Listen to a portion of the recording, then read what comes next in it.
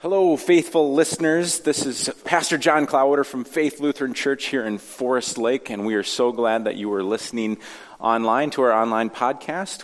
Welcome you to worship anytime on Sundays at 9 a.m. or 10:30, and thanks for being here. Thanks for participating in worship with us as we look forward to the week ahead. A reading from 1 John.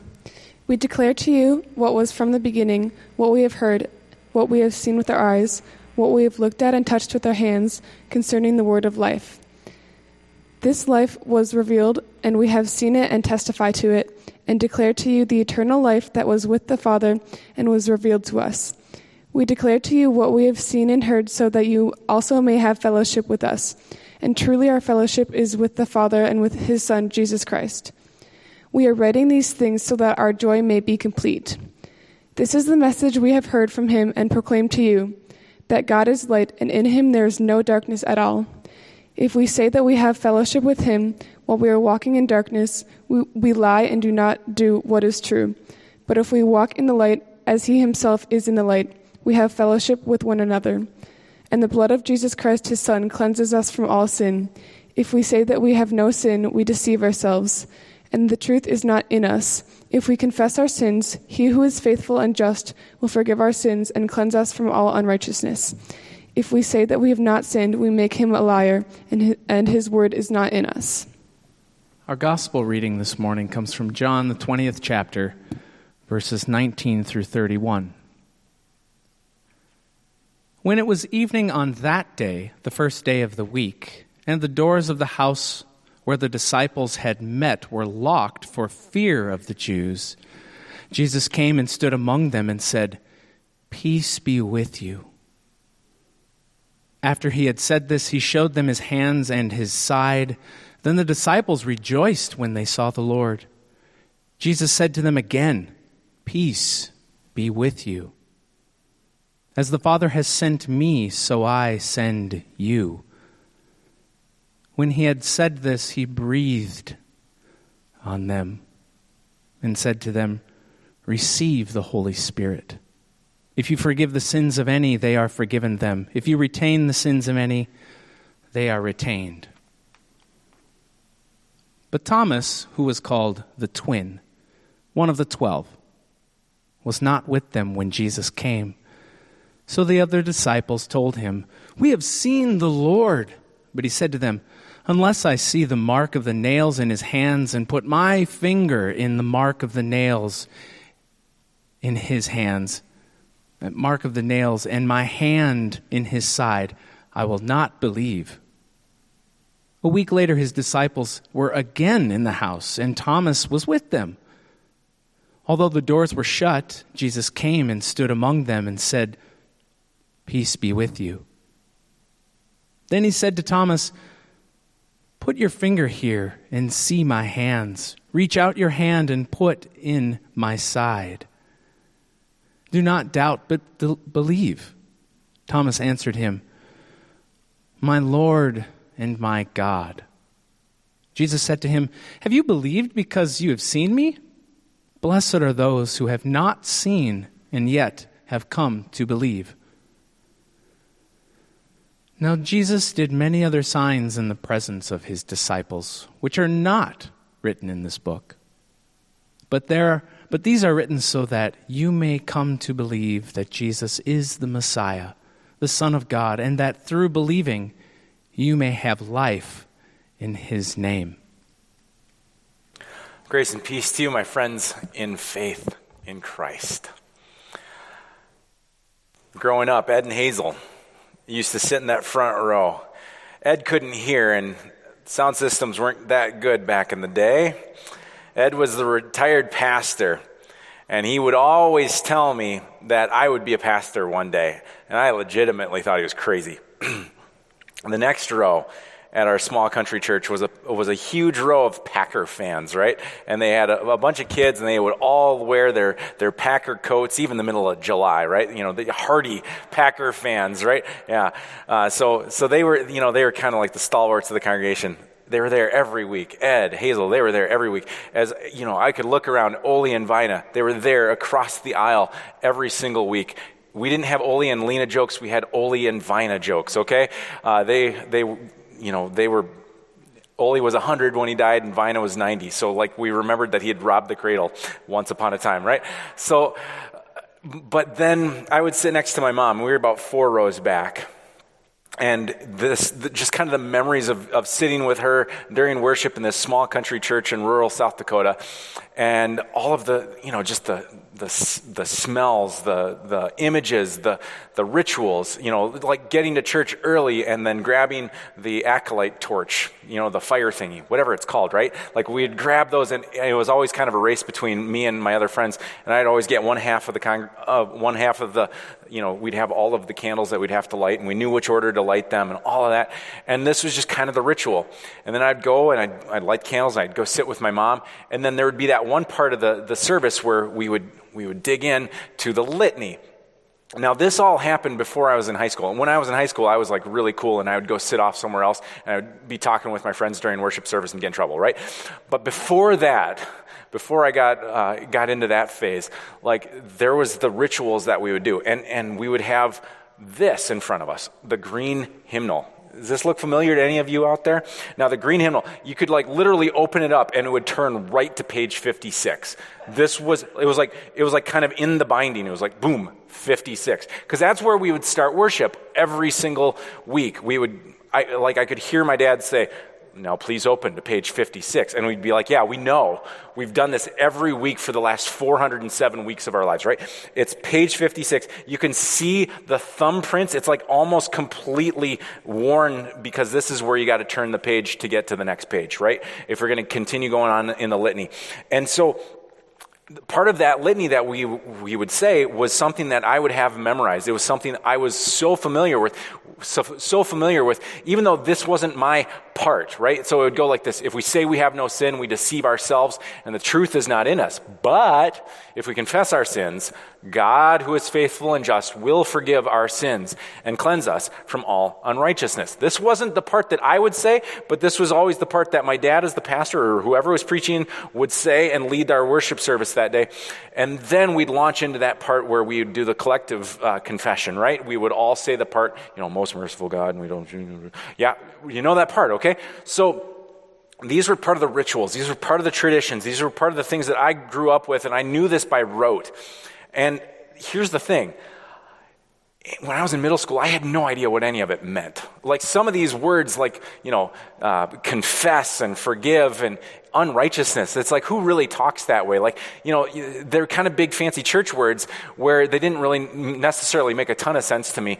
Like confess and forgive, you kind of get, but like unrighteousness, like what's that all about? And I realized that at the time, learning this and just having this part of my routine was something that I would appreciate as I would grow older. And so knowing that this was kind of the ritual and the language that we were learning and that we were speaking together, there was something really powerful about that. And so as I would grow up, now all of a sudden I had this foundation of things that I had learned. And then as I went into confirmation, I was starting to learn more about why we do these things. And then as I would grow into my 20s, it helped me having something to grasp and to understand as I was starting to deal with some of those bigger questions of faith and what's this all about. And knowing that I could dig a little bit deeper because I wasn't just starting at ground zero. How do we deal with all of these different changes in our ways of understanding our faith? John Westerhoff wrote a book called Will Our Children Have Faith? A fascinating question to really ponder, because what's behind it is how do we encourage and how do we help our children have faith, and how do they cultivate that and grow with that faith? So he breaks down basically kind of the 4 stages throughout our development, and thinking about how when we are in preschool or early childhood, we go through this idea of experienced faith. This is when, today is our first day back to Sunday school in person. We've been doing things virtually. We've been able to have like Sunday school that way, but like one of the powerful parts of experienced faith is being able to imitate actions, which is why last Sunday when we got together for Easter outside and there was the part of the service where I like asked everyone to raise your hand, like you all just remembered to do that. Like this isn't just something I do, this is something we all do because we've learned these actions. We do these things together. It's like when we have the kids up here at the children's table. Why do we have the kids sitting right there?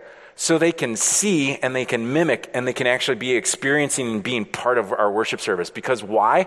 We want them to remember these things. We want these traditions and rituals to be part of their experienced faith, right?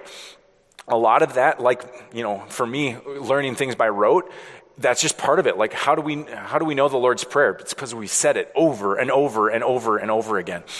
And so this is a huge piece of our experienced faith that leads us into the next part, and that's the affiliative faith, right? This is like, as kids are getting a little bit older, reaching like First Communion age, starting to enter into late Sunday school and into confirmation age. This is where, again, a lot of it's the experience and learning the rituals and all of that stuff and imitating what the group does. But there's also just kind of this is what our belief is. This is why we study the small catechism. That's why this past year for confirmation, we've been digging into what are the 10 Commandments? What is the Apostles' Creed? What is the Lord's Prayer?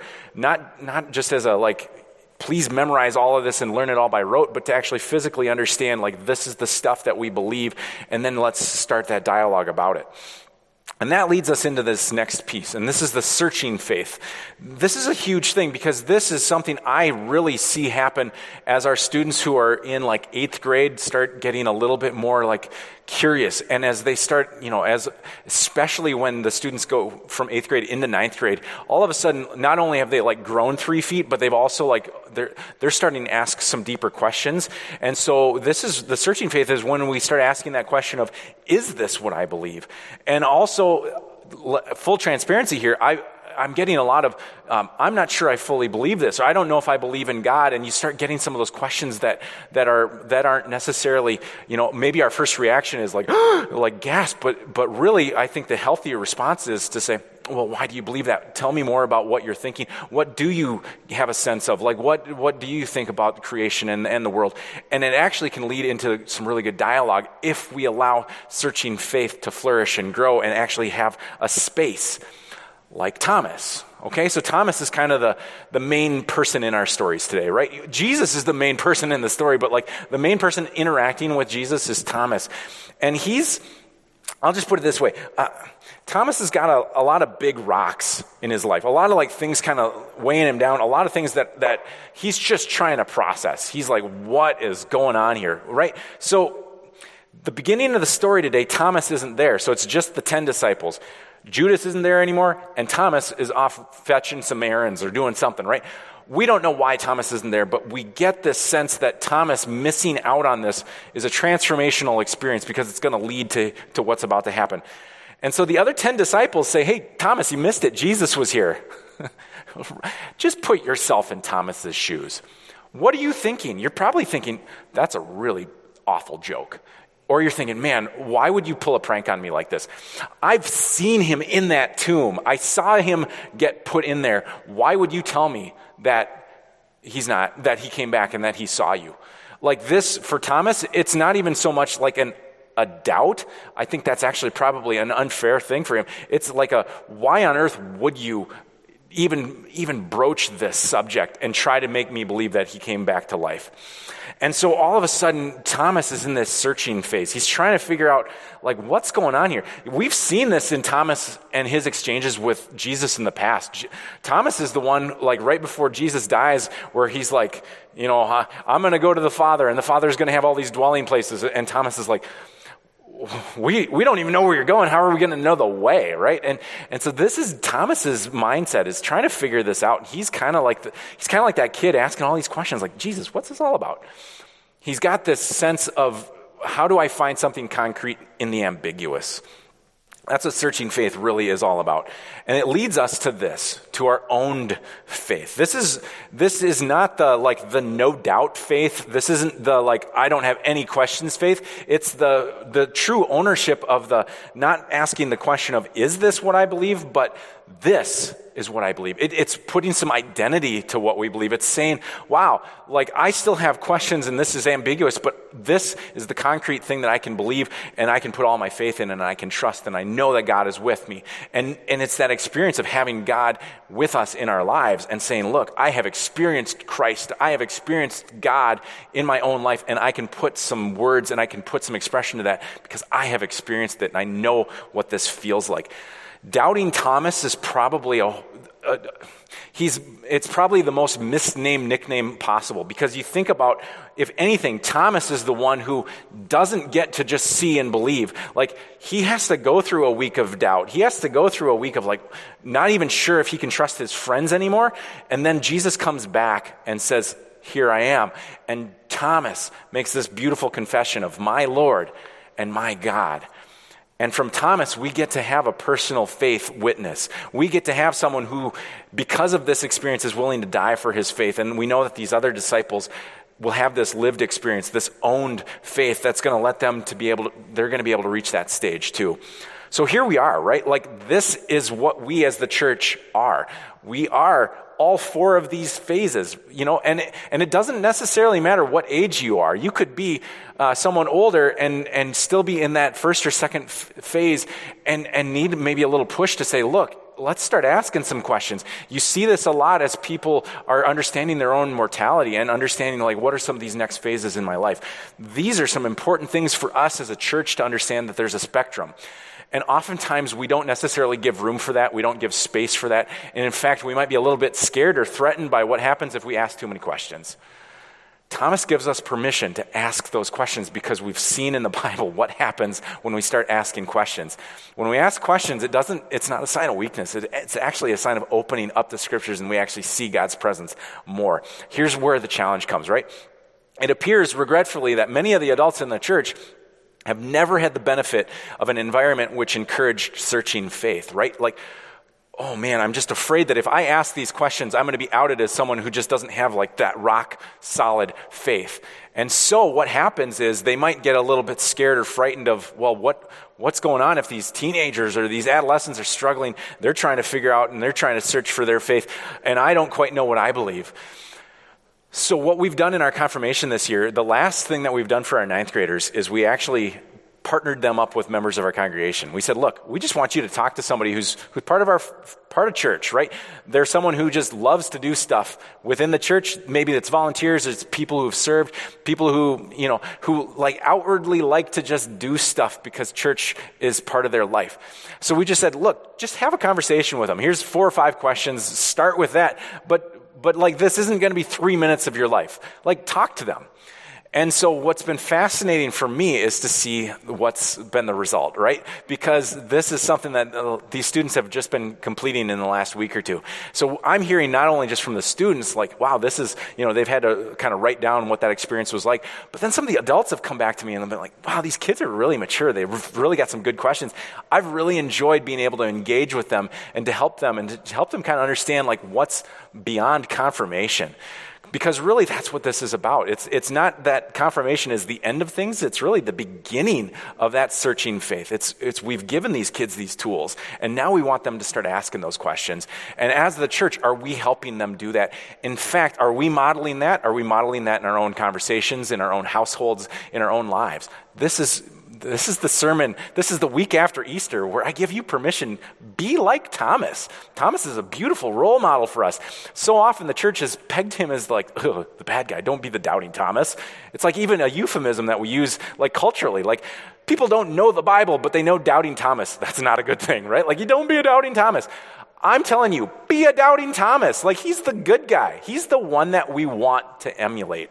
Because through our doubt, through our unbelief, through our just curiosity and through our questions, we can grow and learn so much about our faith, and it actually makes us stronger. It actually makes our faith stronger. And here's the thing. Thomas, that week where he's just kind of waiting around and the disciples are like, you missed it, Thomas. Thomas could have felt like an outcast. Thomas could have been kicked out, right? The other 10 disciples could have been like, Thomas, you don't believe. We keep telling you don't believe. Well, you certainly don't belong if you can't believe. But he wasn't. And the question is, why? It's because I think the disciples have been humbled. Those 10 disciples who encountered Jesus right off the bat, it's not like, hey, Jesus is back, let's throw a party. What does Jesus do in the immediate aftermath of appearing to the 10 disciples? They receive the Holy Spirit, and he tells them, if you forgive the sins of any, they are forgiven, and if you retain the sins of any, they are retained. He forgives them. What does he have to forgive them for? Can I remind you about what happened in Holy Week? His best friend denies him 3 times. They abandon him at the cross. They don't believe that he's going to raise from the dead. All of these things that the disciples and all of his close circle of friends have all just ditched him. You don't think that that's weighing on their minds? You don't think that that is a big rock that is like, oh man, how can we ever face Jesus again? What have we done? And yet Jesus forgives them. And they don't have to hold on to those sins anymore. Those big rocks, it might be guilt, anger, fear, whatever it is, Jesus releases that. If we haven't explored our faith, if we haven't really dug down deep, if we haven't started asking those questions like Thomas does, those big rocks in our life that kind of weigh us down, that shame, it's going to keep wearing us out. We don't get to release that. We don't get to have that burden lifted off of our shoulders. We don't get that experience of forgiveness and absolution and grace. But that's what Christ gives us. Each and every day, each and every week when we gather for worship and we do that confession and forgiveness, that is our reminder that no matter how bad you've screwed it up this week, or no matter how much you've been like, oh, I totally blew it and I don't feel like I can face this person or myself, God offers that forgiveness.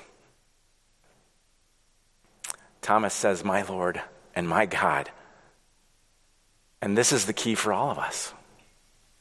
Sunday school, confirmation, these are foundational pieces, but it's the faith development that springs out of it. We can't just stop there. Have you ever had questions about your faith? You ever doubted? You ever said, hey, why God? Why me? You ever been too afraid to admit it because you were like worried that would be seen as a sign of weakness? I have. I mean, I still do. Yet my faith right now, in a pandemic when I've like the whole church has been like turned upside down and it's just different, my faith is stronger than it's ever been. And my knowing that the church, that we're going to be okay because God's with us, it's never been stronger. I can't wait to see what God has in store for us as the church. Those burdens often need to get released in ways that we just don't even think about. So those fears, those doubts, that shame, whatever these big rocks are that are weighing us down, I've got good news for you. We don't have to hold on to these anymore.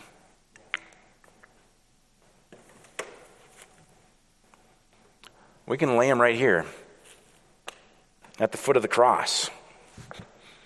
We can cross that bridge, absolved, free. And we put them on the cross because Christ said, I got it. And so maybe you need to hear this. Maybe you need this reminder. Because Almighty God, in God's mercy, has given his Son to die for us. And for his sake, God forgives us all of our sins. As a called and ordained minister of the Church of Christ and by God's authority, I therefore declare to you the entire forgiveness of all of your sins. They're wiped away, clean slate, folks. In the name of the Father, and of the Son, and of the Holy Spirit. Amen. Well, that's it for this week's sermon. Thank you for joining us. Look for more information on faithfl.org, or certainly reach out to the office if you would like to receive weekly email updates. Thank you.